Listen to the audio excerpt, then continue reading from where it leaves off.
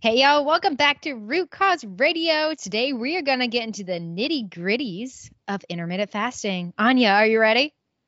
I'm so ready. I'm very excited. I feel like this has been such a hot topic that is just getting hotter and hotter. There's so much confusion around it, especially in the women's health sphere. So I'm excited to kind of bust some myths around intermittent fasting and talk about how to use it to your benefit. Yes, and I absolutely honestly, I've been doing intermittent fasting since I was 17. So seeing it actually be trendy for now, I'm like, wow, you guys you're a little late in the game here.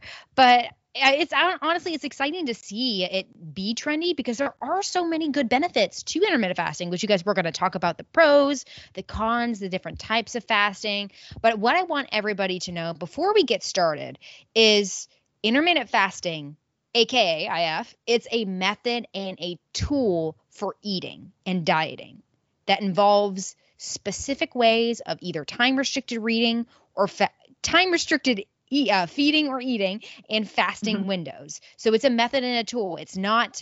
A it's it's not a religion and thing that you focus on for the rest of your life. Use it as a method and a tool. Yeah, and it's very different also the type of IF that you do. It's not all the same, and we'll go into all the different types, but it's really important that if you do find that you're a good fit for IF and you want to implement it, that just because someone is doing one type and it works for them doesn't mean that's not going to, or that is going to work for you. So, yeah. Yes. And each type has different benefits. And let's dive in because we're like, Yeah. let's go. Okay. So let's start with the different types of fasting. Now, you guys, naturally, as a human, you fast. You go to sleep, you fast for like 8 hours. If you're getting a good 8 hours of sleep, you naturally fast. But with intermittent fasting, is strategic ways of eating to where sometimes it could be fasting for 16 hours and then eating for 8 hours, fasting for 12 hours, then eating for 12 hours. And then there's other ways like alternate day fasting, 24-hour to 36-hour fasts. There's the 5-2 fast in which you basically eat a how would you define the 5-2? Because I have a different definition. Yeah, the way I understand it is for 5 days of the week, you just eat as you normally would. And then the other 2 days are basically like a fasting mimicking protocol. So usually you still eat, but it's very little. It's more like about 500 calories per day. Yeah, I've seen it different in the literature. Sometimes it's there's caloric restriction in those 5 days, and the fasting, it's about 500 calories or less on those days. Or it's ab lidium, aka eat whatever you want in those 5 days, but 500 calories or less on those 2 days. And then for alternate day fasting, essentially it's alternating days where they list it out as ab lidium, aka you eat whatever you want for your eating days, and then the fasting days, it's 500 calories or less, or choosing some shape or form of fasting mimicking powders, drinks, or shakes in order to reach that caloric intake. Yeah. And, just to kind of backtrack, intermittent fasting or any sort of fasting, it might be buzzy now, but it's nothing new, right? It's been used for centuries. It's been used for religious purposes. It's been used also just involuntarily, just like in our earlier, more primal times when food was more scarce and we didn't have the privilege to just reach into our freezer and pull out Ben and Jerry's at 1 a.m., right? So this isn't anything new. And I feel like that's a really important thing to understand when people kind of like dismiss IF as being just like a trendy phase. It's not trendy, right? It's been used for a long time. And a lot of these spiritual practices, there is like this sort of like wisdom behind them, right? And it's interesting to think that like maybe there was a health benefit that was driving them to become incorporated into religious practices, and that is now, being translated in a non-religious kind of context. So just something kind of interesting to keep in mind when we talk about all of this. Yeah. Now let's start with the benefits of intermittent fasting. And please know, you guys, some of the different types of fasting have greater benefits for some of these specific things. For example, if you have a 16-hour fast up to a 24-hour fast, the the benefits of autophagy are so much better, and your metabolism, metabolic flexibility are so much better than if you did something like a 12-hour fast. Yeah. And so is it autophagy or autophagy? Because that is Autophagy. Or I've literally always said it incorrectly, always, but it's autophagy. I mispronounce most things, and I think it's always important to just like question ourselves with that. But regardless, just for context, autophagy is this process of like cellular turnover. It's basically like their body cleaning up dead cells to make room for new ones, right? And this really does kick in when we are in a fasting state. And a lot of the benefits that are tied with IF are tied to this process, actually, specifically, right? So, a lot of the claims that it helps like reduce cancer risk, that it can help with like longevity and cognition and inflammation, all of this really, or a lot of it, comes down to autophagy. So, autophagy really is like kind of our body's natural janitorial system, or that sort of self-cleaning regulation. And it's really important with the prevention of chronic disease and just overall well-being. Yeah, I see it as a maintenance, a cleaning maintenance in the body, helping to get rid of the old destructed red blood cells, white blood cells, making room for new ones, supporting the immune system, fighting against different infections, viruses, bacteria. And of course, it's helpful for, helping the cells to adapt to stressful conditions and energy production as well. So I see big benefits. And then of course, with autophagy, we have longevity benefits with that as well, by getting rid of those destructed red blood cells, by helping the cell danger response. You're also seeing potentially increases in longevity and telomere length, and benefits with that as well. Yeah, and you can start to get some of those benefits without necessarily going into more of an extreme intermittent fasting protocol. So for example, like I'm more of that circadian rhythm faster. So it's usually a 12-hour eating window, 12-hour fasting period. That's what works for me. I'm a little bit more sensitive. And, even still, like with that sort of like smaller fasting window, you still can get those benefits. So it doesn't mean that you need to be on more of an extreme end in order to get there. It's just for certain conditions, and we'll kind of dive into that more, but for certain conditions, having a little bit longer of a fast or much longer of a fast is necessary in order to speed up that process. Yeah, they don't really know necessarily like what level of fasting that you need to reach autophagy. Some studies show that it's 12 hours is enough. Some show that it takes longer, and it's up to 16 to 18 hours for that actually to happen. So really, we really don't know. But I think the most important thing is understanding that we are humans too, and doing extended, long, 18-hour, 24-hour fast is very stressful on the body. And even if you could have a benefit for autophagy and longevity, doesn't mean that that's something that you need to be consistently doing. Absolutely. And there's other ways before we dive into like the other benefits, very important to mention, like caloric restriction itself is a way to promote autophagy. Exercise, regular exercise, especially anything that requires like resistance training, high intensity exercise is a way. And then just getting general good sleep. So there's so many other ways to help improve and support that. Absolutely. Yeah. It's not the only way. But yeah, another kind of big benefit and what draws a lot of people into IF is definitely weight and weight loss, right? So there's a few different ways with which IF can help with that. The first is like the most basic and the most, I think, the most obvious, and that is that it can be a tool to help get you into a calorie deficit where you're consuming less calories than you're expending or burning, right? And that's really because when you have a smaller eating window, it's just harder to fit that much food in, especially if you are doing a fasting protocol that requires you to cut off like late night eating. That's usually when a lot of people get in more of their excess calories and have those more like highly processed snack foods and treats and whatnot. So it can help with weight loss just by the calorie restriction aspect alone.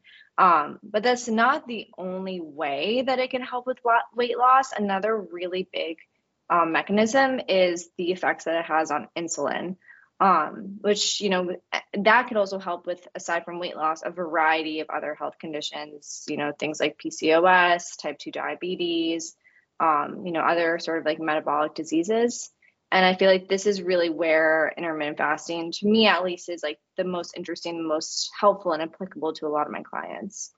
Yeah, because essentially when you are not constantly eating and you have periods of fasting, you're not pumping out insulin because of the foods that you're consuming to be able to bring glucose into the cell for fuel. You're in a state to where your body physically has to release glucose from your liver, has to release fatty acids from your fat tissue, and that all increases your metabolic flexibility and Mm-hmm. decreases your insulin levels, and that does help with weight loss.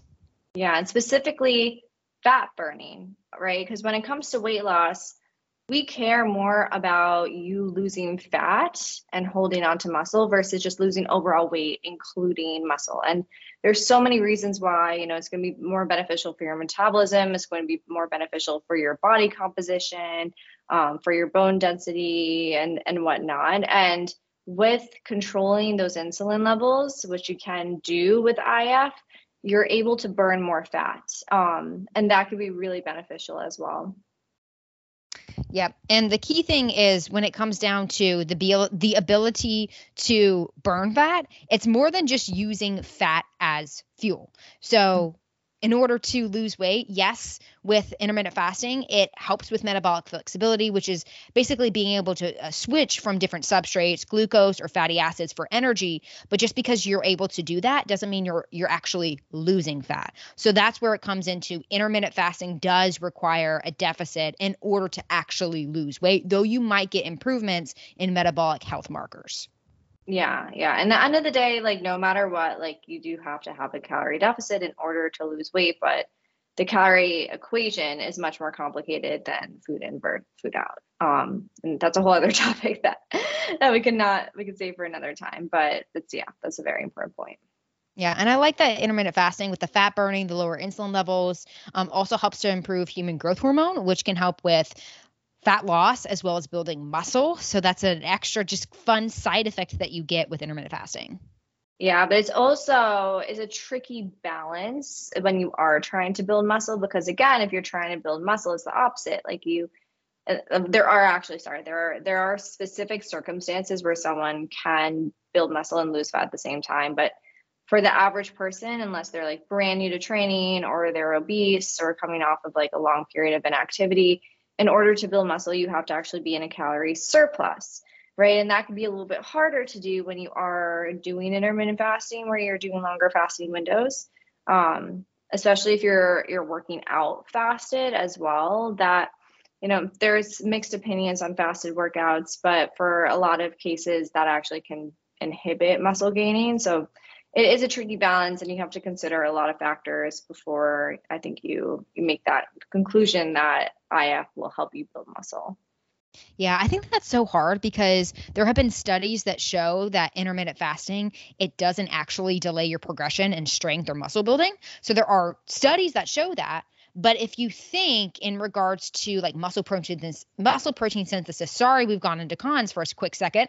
Muscle protein synthesis and spiking that and taking advantage of those periods, it is best to have boluses, optimally at least 4, to spike muscle protein synthesis for best progression and muscle growth. And if you're not getting that, you can potentially have catabolism, muscle protein breakdown, and you're losing those thresholds to potentially build muscle. So if you're thinking about like scientific wise, you might potentially lower your chance of gaining muscle, gaining strength with IF, but the science does say that you might not. And so it's really a person by person dependent thing.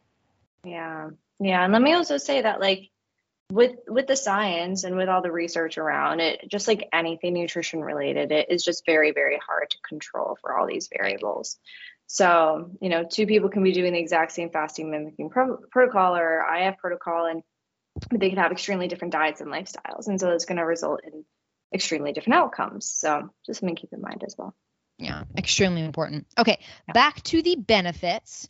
Mm-hmm. So we have metabolic health improvements that can manifest, kidney health, liver health, non-alcoholic fatty liver disease, or if we're talking about like the new change, the metabolic adaptation kind of like disease there with that.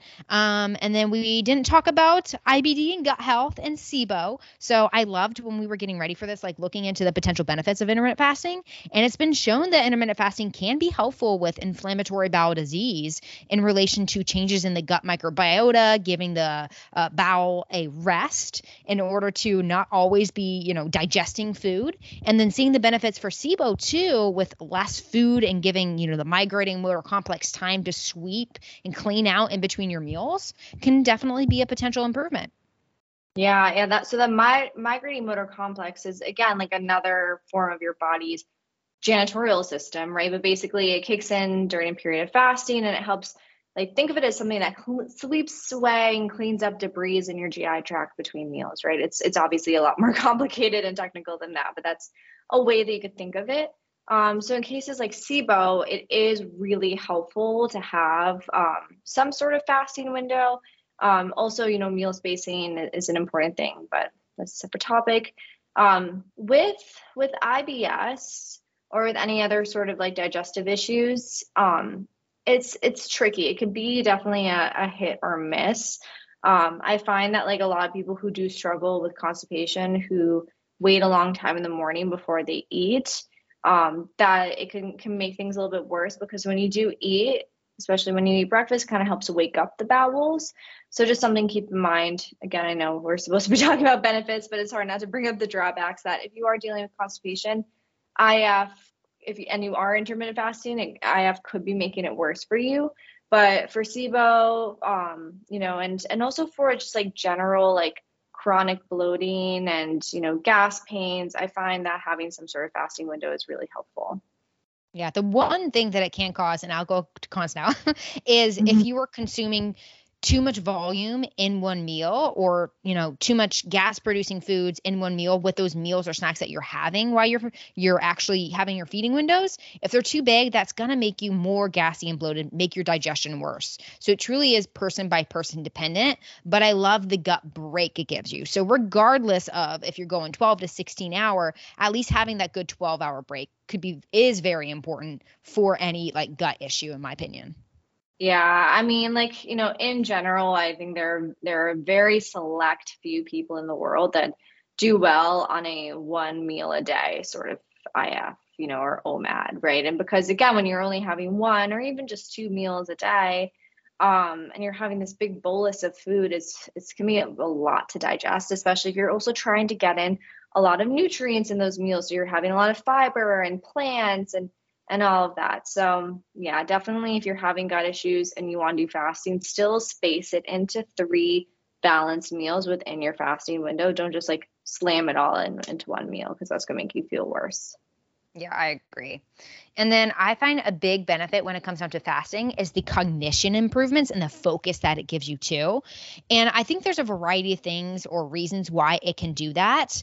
One, because autophagy, so it's cleaning out, the debris, and so you're not having a lot of that inflammation that can manifest in brain fog.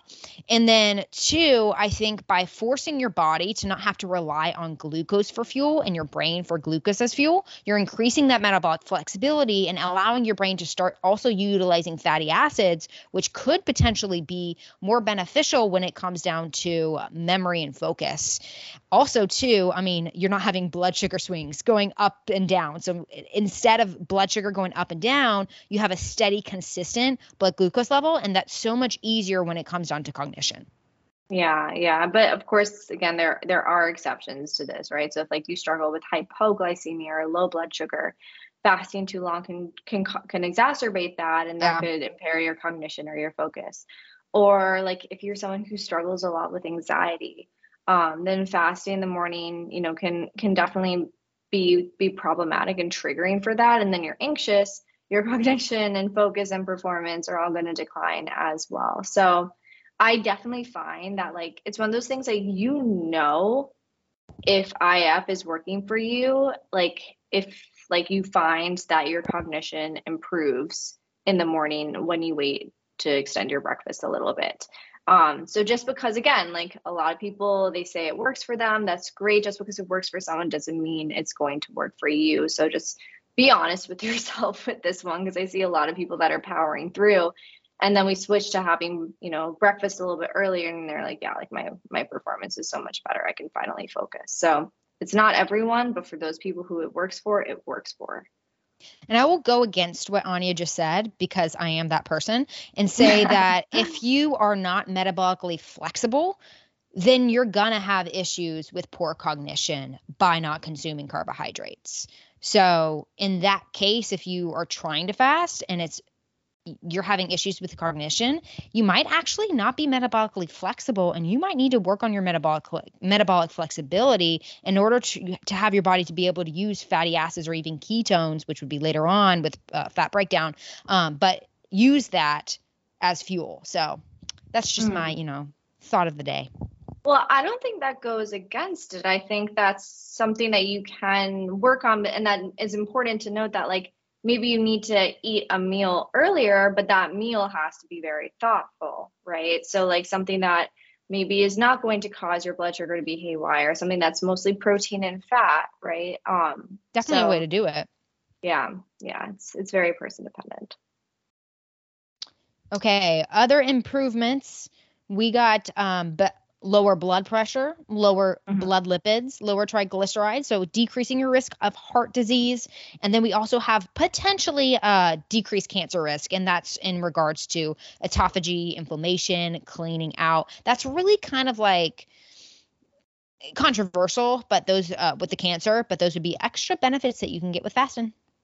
Yeah, and I've seen some like really incredible studies and stories on cancer, and that's more in like sort of like a clinical fasting setting where you have actually like a medically guided extended fast, which I definitely wouldn't recommend anyone do on their own if they're doing more than like 24 hours or even 36 hours.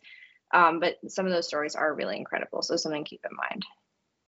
I wish it was popping up when I was at MD Anderson. Said that really weird. MD Anderson Cancer Center. I was helping with some research, which I absolutely wish they would finally have like the results of, but it was basically an analysis of checking to see if intermittent fasting or a keto diet would be helpful for decreasing mortality in brain cancer patients. I wish that would come up. I'm so fascinated by that, but yeah, just interesting thing because there's a lot of science coming out. Yeah, I'm interested in it too, and it's I feel like it's a very delicate subject sometimes to broach as well, because with cancer patients it's kind of like you want to make sure that they're getting adequate nutrition because they might have wasting, or you just want them to like be able to just enjoy food because that brings them pleasure and whatnot. But there definitely is a lot of, I think there's going to be more and more studies coming out around cancer and fasting and how it can positively impact things. So let's go into the cons here, the drawbacks of intermittent fasting, which we've kind of already mentioned. And the biggest one is in females, not really males for this, but in females, you can cause big hormonal imbalances. And that's because intermittent fasting is very stressful to your body.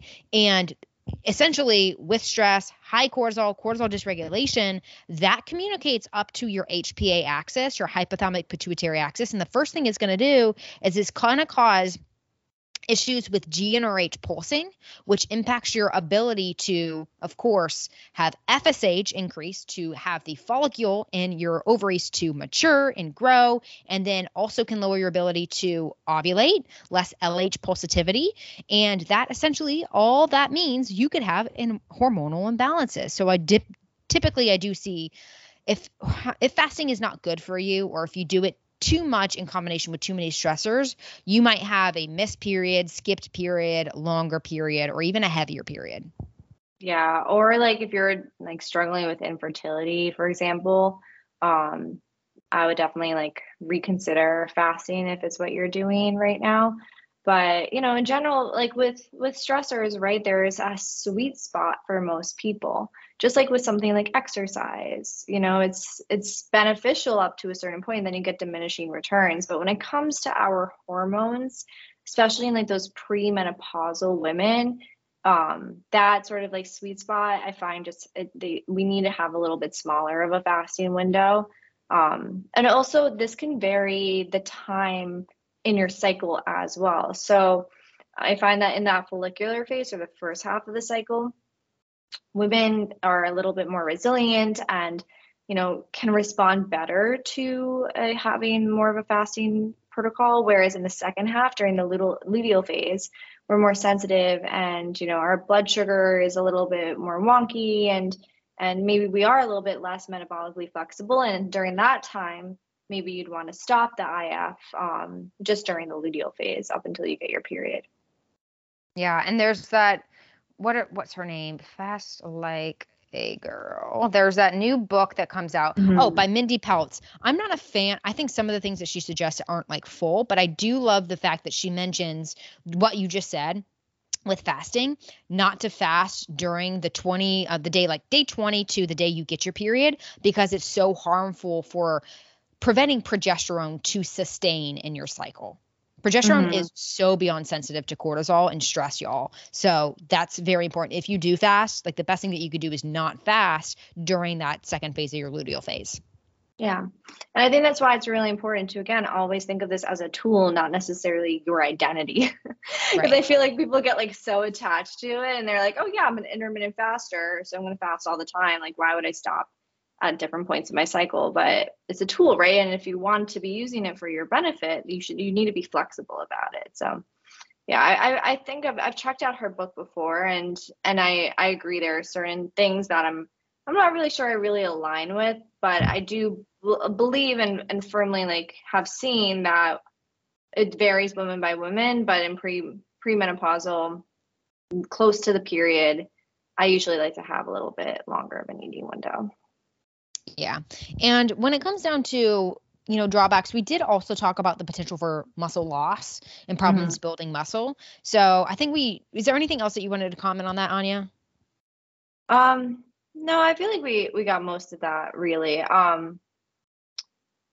Yeah, I think the thing I would add again is like that you can do intermittent fasting without having fasted workouts.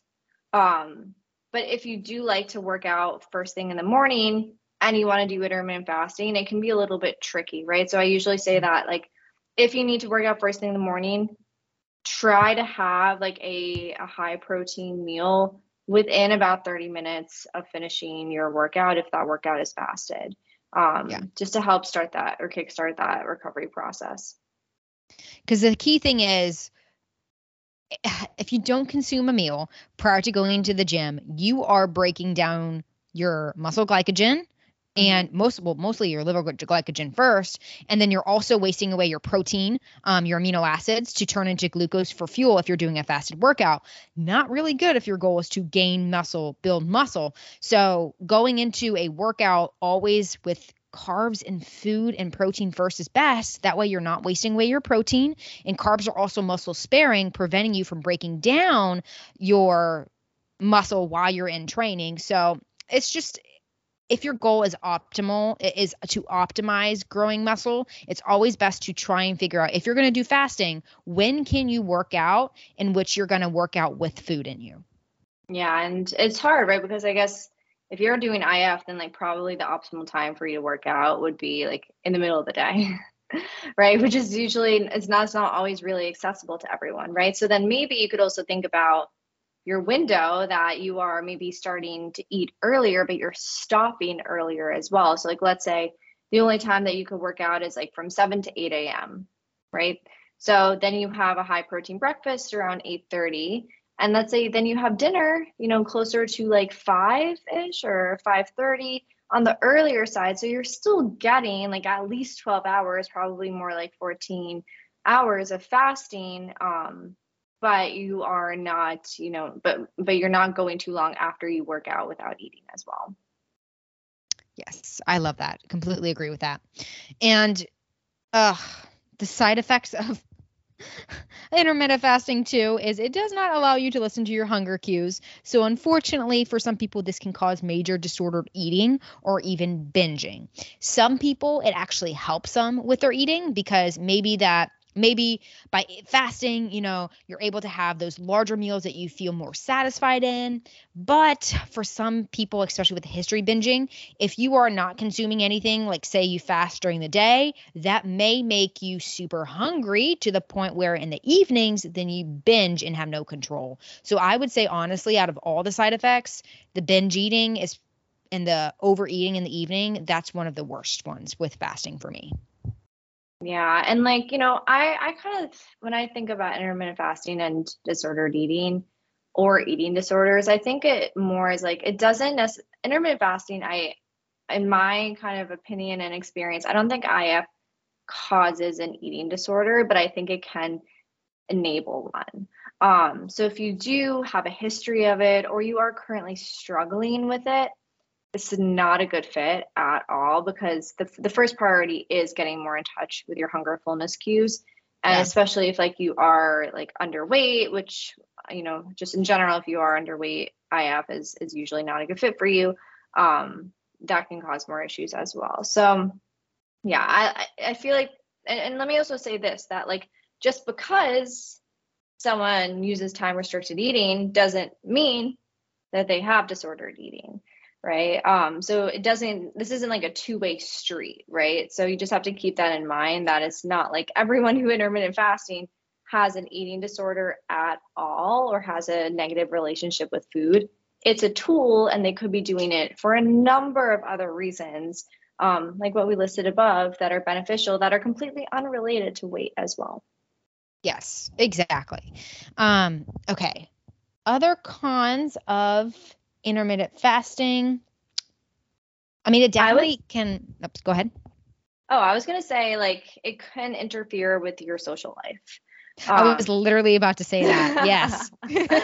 Yeah, but that, what I like to kind of say, like, that onus is kind of like on you, right? So like if you're using it as an excuse like not to go to dinner, you're being too rigid about it, that you're like either like saying no to plans or you're like going out for a meal and you're like not eating anything just because that's like not within your window, then I think you need to kind of like have a little like reality moment that like your social health is also a really important part of well-being and whatnot. And so, it's okay. Again, this is not your identity. It's okay if maybe once a week or so, like you have dinner at 8 o'clock instead of 6 o'clock. It's not going to make or break anything with your health. If anything, it could be beneficial because you're getting other social aspects too. So yeah, that's my honest thought on that. What do you think? Oh, no, I completely get that. And I've been through that personally because I've done fasting for so long. And so it took me a period of time because I typically out fast till like 3. And so people would be like, "Oh, do you want to get breakfast in the morning?" And of course, I would be like, "No, because I don't eat in the morning," and it took away from my quality of life and stopped me from enjoying brunch. And brunch is delicious. So Mhm. just know that you go through those things, but you learn and you find out that you can still reach the benefits, at least I have. You can still reach the benefits of fasting and take days off of that fasting. Even multiple, like if you fast 3 days a week, you're still getting those benefits those 3 days a week. Yeah, it's so important. I'm glad this came up. Like, um, yeah, you should, if you ever, and this goes like I feel like with all nutrition interventions and lifestyle or whatnot, if you're ever saying no to plans, for the sake of like preserving your eating routine or your workout routine or whatnot, then you need to remember what you're doing this for, right? It's important to be healthy so that you could live a rich and fulfilling life. But if you're not actually going out and living and enjoying that life, what's it all for, right? So Right. something to keep And in mind. there's situations to where maybe if your goal is to look a certain way in your wedding dress, maybe you have a specific goal that you have and it's going to be maybe a couple weeks of saying no to things. That's okay. But it's Mhm. when that becomes okay, I'm always saying no and my workouts or my food is taking over my life and being the focus versus enjoying time with people, family and friends, that's where it becomes an issue. Yeah. And at the same time, I'll also say there's nothing wrong with like suggesting something different sometimes, like if it's something that you think makes sense. Like, I live in New York City, so like sometimes like dinners will be planned for like 9 o'clock, which is crazy to me even still. And let's say if I have a friend that wants to meet for dinner at like 8:39, I'll be like, that's really late. What if we do like 7 o'clock, and that's fine. That's fine, and kind of advocate and suggest these things as well, right? But yeah, it's a balance, and it's okay if there is a short period of time where you're saying no to things a little bit more. But again, just keep in mind your why with all of this, and don't be afraid to just like be a little bit more flexible when the time comes. Right. And the last thing I do want to bring up as a con, and I have seen this with people that do the alternate day fasting, in which they do, ad libitum, whatever they want that day, and then they fast or don't really anything the next day. I have seen that cause so much disordered eating, and I do want to mention that that is the biggest one that I see cause issues. So just be very careful. If you feel like your relationship with food is going downhill and you can't listen to your hunger and fullness cues, or you start developing an all or nothing mindset, there might be an issue developing. Absolutely. Okay, so who is intermittent fasting for versus not for, Anya? Yeah, well, I mean, the first thing that comes to mind is definitely people with any sort of like insulin resistance, especially insulin resistance paired with being overweight or obese. Like we talked about already, it can really help lower insulin levels and improve your blood sugar response. And it can also help just lower overall weight, which can help, with any other sort of like weight related metabolic dysfunction. So that would be the biggest thing that would come to mind with like almost all of those cases, with very few exceptions, can definitely benefit from some sort of time restricted eating. Yeah, I agree.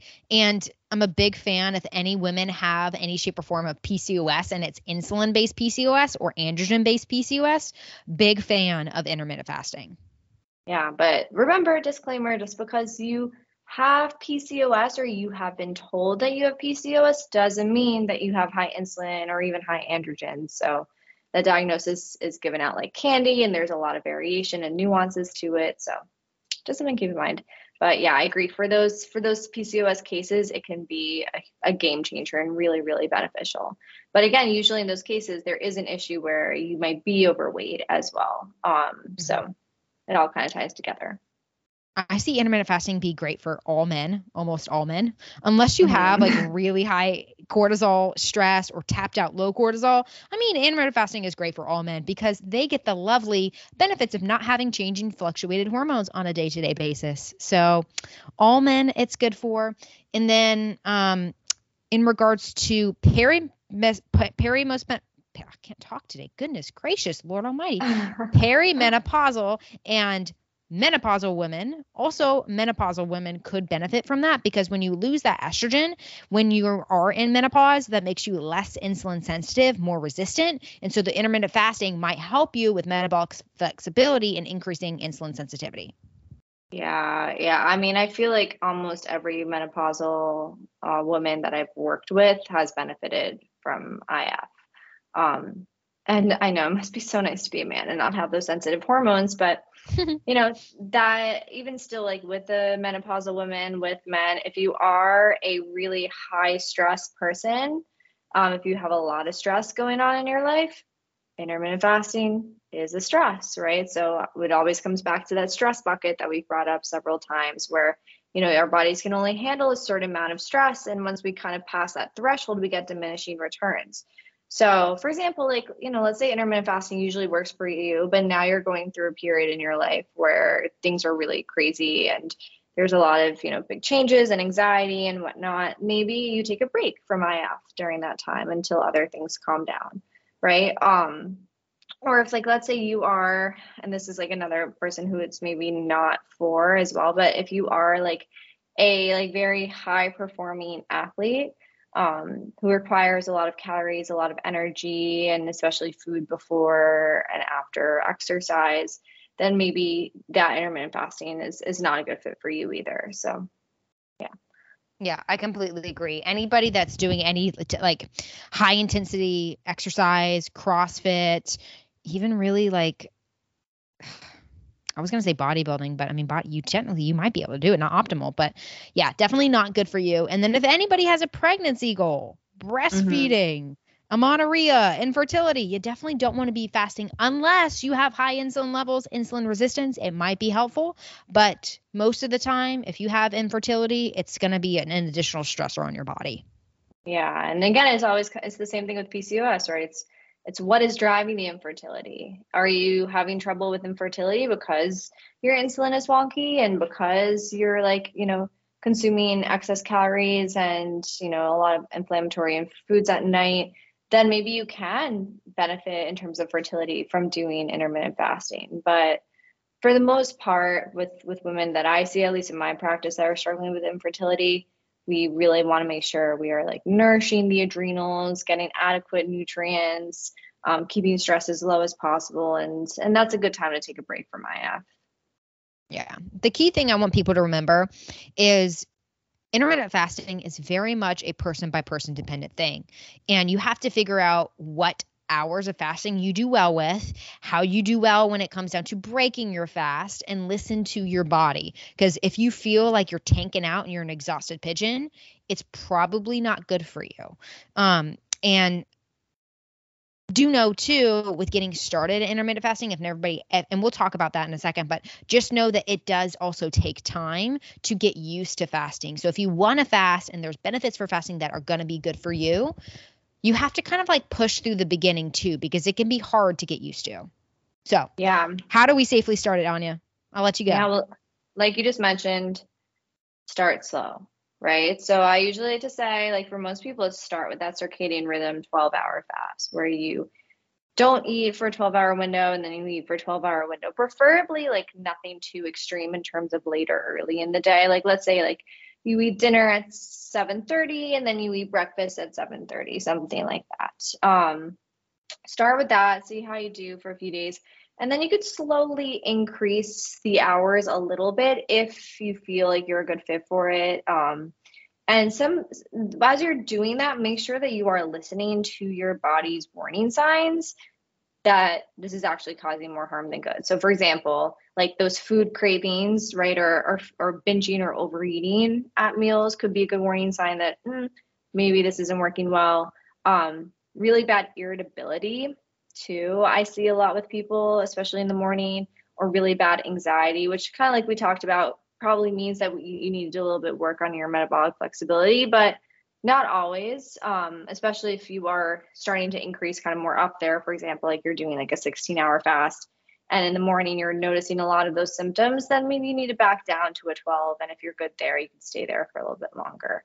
Um, all the while, other kind of like tips that I like to say is make sure you're hydrating a lot, preferably with electrolytes, some minerals like potassium, magnesium, sodium, and you can also add other trace minerals. I really like almond tea for electrolytes, but there are hundreds of different options out there that are really great, or you can make your own mineral drink. Just be careful with those that have like a lot of like juice or coconut water, or other added sugar as well. Um, yeah, what else would you say after that? Yeah, those are my favorites. Really staying hydrated is key. I would say if you can, try and not drink caffeine, especially because with lack of food, that does increase your risk of going hypoglycemic. And also, caffeine in coffee on an empty stomach in itself is very stressful for your adrenals. So if you can, keep caffeine low. If not, just be very careful. If you do become, hypoglycemic with your fasting and it's new to you, that's going to be like irritable palm, like sweating, shaky palms, hands, um, brain fog with that, anger, hangriness. You might want to grab like a small little snack and break your fast in order to get your blood sugar up. So I would definitely say if you're new to fasting, have something ready to go, a smart snack, so a carb with a fat or carb with a protein, just in case you go hypoglycemic. That's past just the caffeine. Yeah. And with those caffeinated drinks too, and just like your morning beverage in general, because I had so many questions about that, like What if I add milk to it? What if I add like butter or MCT oil or whatnot? Um, there are mixed opinions on this. Like I kind of have like anything like less than 50 calories is okay. So for example, like let's say you just really like to have a warm morning beverage, but you want to do intermittent fasting. I usually say go for something decaf. Like you could do a decaf coffee, or you could do something like mud water or another sort of like alternative beverage. And you could add like a little bit of almond milk, like a little bit of coconut milk, something like that, and like maybe a little stevia or monk fruit to sweeten it. But if you're quote unquote intermittent fasting, but you're having a big cup of coffee with butter and MCT oil, you're kind of, you're not really doing it. So keep in mind that like those things can add up. But it doesn't mean that you can't drink things like tea, for example. And teas actually, certain teas can be really amazing for just enhancing your fast. I love the brand Peak for different sort of fasting teas are excellent. So you could do those, but with the caffeine, I prefer to keep caffeine to when you eat your first meal. This will also help delay that sort of like caffeine absorption and spike, and it'll keep your energy more stable for longer. Whereas if you have caffeine on an empty stomach early in the day, you'll more likely get that spike and crash, and then you're going to get more fatigue in the afternoon. Yeah, I would say if at all possible, don't consume any calories if you can. I mean, a little, like 5 to 10 calories in a vitamin water, that's completely fine. But try not to add any creamers in your coffee, sugar, honey, anything like that. Stick to stevia, monk fruit, low calorie, nothing that's going to spike your insulin levels. Yeah. And that And yeah. includes those annoying little, that brand that has the sugar in the electrolytes. Why am I blanking on that? Oh, liquid IV. Yes, that one. Don't drink those. They have calories and sugar in them. They will not be good for fasting. Yeah, unless you're an athlete, you really don't need those. Honestly, there's so many better electrolytes out there that don't have a ton of added sugar too. Yeah, I would definitely say that. And then Yeah. the way to break your fast, big fan of making sure that you have a good complex meal with all your components there, especially, oh my gosh, your proteins and I mean, some people say, and Mindy's like this, say break it with high protein, high fat, keep carbs low to help increase insulin sensitivity even further. That's debatable, but I like to say break it with a good meal of all those three components: good healthy fat, complex carbohydrate with fiber, and a good 30 grams of protein. Very, very important with what you break your fast with, and make sure that's a good anti-inflammatory meal. Yeah, I mean, I say the protein and fat is always non-negotiable with every meal, but especially with breakfast at like 30 to 35 grams. Usually, if you're a larger person, then maybe more, even like 40. The carbohydrates, it really depends on the person if you want to have it with breakfast or not. But regardless, get in, like I like to say, like your first meal is a great opportunity to get in vegetables, whether that's greens or crucifers or things like even like cucumbers and tomatoes, but like make it that also a non-negotiable at that first meal. It'll really set the tone for the day as well. Yeah. And if you're breaking your fast, if you don't eat enough calories with your first meal, you're going to be a ravenous, angry bear the rest of the day. So make sure that you have enough food that you're breaking your fast with. Yeah. And I know I've said this before, but I just want to say it again that like you don't need to skip breakfast in order to intermittent fast. Like you can have a 12-hour fasting window, a 13-hour, a 14-hour fasting window, and still get a lot of those benefits. Really, I feel like one of the biggest benefits of this is of intermittent fasting or having some sort of time restricted eating is just cutting off the late night snacking, really allowing yourself 2 to 3 hours before bed to rest and digest your food. There are certain cases, like if you're having some wonky blood sugar issues, maybe you need to try a bedtime snack or whatnot. But for the most people, like that late night eating, especially people that are struggling with getting their calories in control, kind of taking that off the table and making that a no-go can be so beneficial. So just something to keep in mind if you love breakfast. Like I'm a huge breakfast person. I love it. I look forward to it every day. You could still eat breakfast, just maybe it's not within the first 30 minutes of waking up. Maybe it's within 90 minutes of waking up, right? Something to keep in mind as well. You can have breakfast for every single meal of your life, Anya, and it's completely fine. That's such a good point. Thank you for that.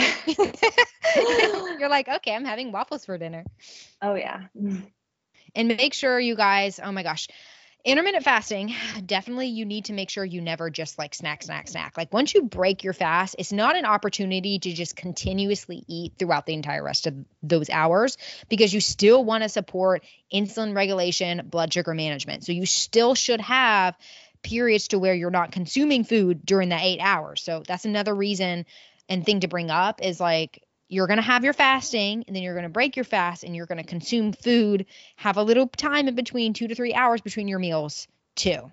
Yep. Yeah. Just because intermittent fasting is a tool, and just because you're using it doesn't mean everything else goes to the wayside and that you do whatever you want and everything will be fine, right? It's just something to add to your toolkit in addition to all your other healthy lifestyle practices and diet strategies. Yeah. Nailed it.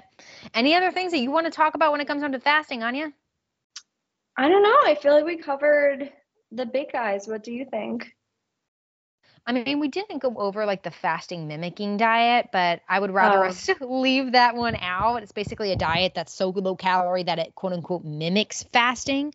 So we'll leave that one out. I typically don't suggest that one anyway. But that's the last thing I had in mind. Yeah, anecdotally, I know a few people and have had a few clients that have had experiences with those. Like Prolon really is like the most popular one. But from a like scientific point of view, I'm not like the biggest fan. I feel like it's a little bit gimmicky, and it's not really necessary for most people. Yeah, I agree. So if you ever want to get started with intermittent fasting, I mean, Anya and I both know about intermittent fasting, more than happy to help you guys with it. I know I personally have done intermittent fasting and continue to do it. I don't do it as strictly as I used to, but I'm personally a big fan of it. For myself, that being said, I'm not a big fan of it for every single person. So please remember, if you ever want to do fasting, just because too it works for you in one season of your life doesn't mean it's going to work for you in all seasons of your life. So you have to, just like you adapt your day to day in your life and things, flourish in the holiday season, like you have to change your intermittent fasting hours. You have to change if you're even doing it or not based on how you are feeling and how you're doing. Exactly. Good point. Cool. All right, you guys, thank you so much for listening. This has been fun. Make sure you review this podcast by leaving a 5-star review, please and thank you. And then continue to message us the ideas and the topics that you want us to cover. Yeah, we love hearing from you. We want to make sure that you're getting all the information that you want. So just shoot us a DM and we'll add it to our queue. Awesome. You guys have a great day. All right. Bye.